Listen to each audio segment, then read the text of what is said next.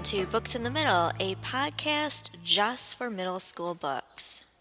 If you decide to attempt Everest, to climb Mount Everest, the tallest mountain on the planet, at what age do you think would be a good solid age to give it a try? Well, there is a record by a 13-year-old boy who climbed it.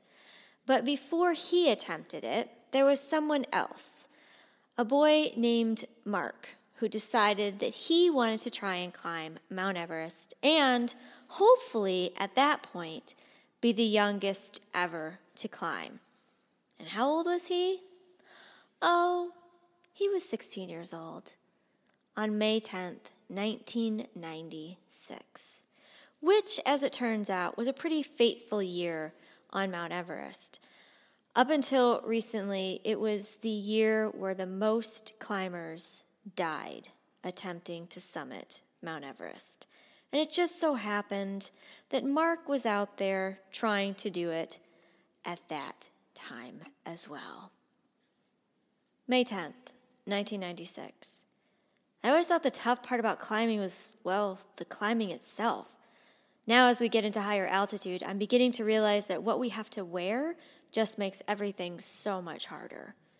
Over my down pants, jacket, and hood, I put on an oxygen mask, tank, heavy backpack, and goggles. The trouble is the mask. It has an extra long tube to the tank under my arms and around my back, which I keep getting twisted. I feel all tied up.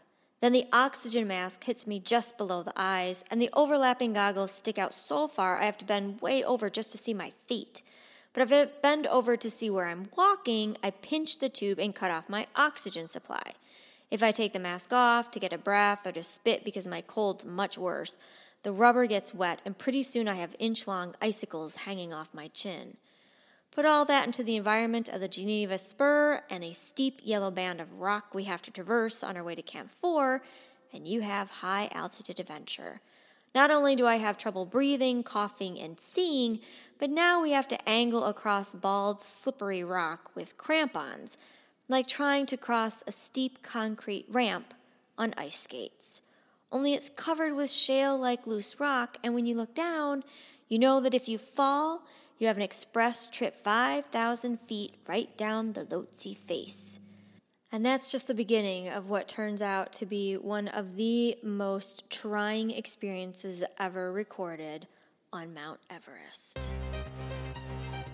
Within Reach, My Everest Story by Mark Fitzger and Jack Galvin.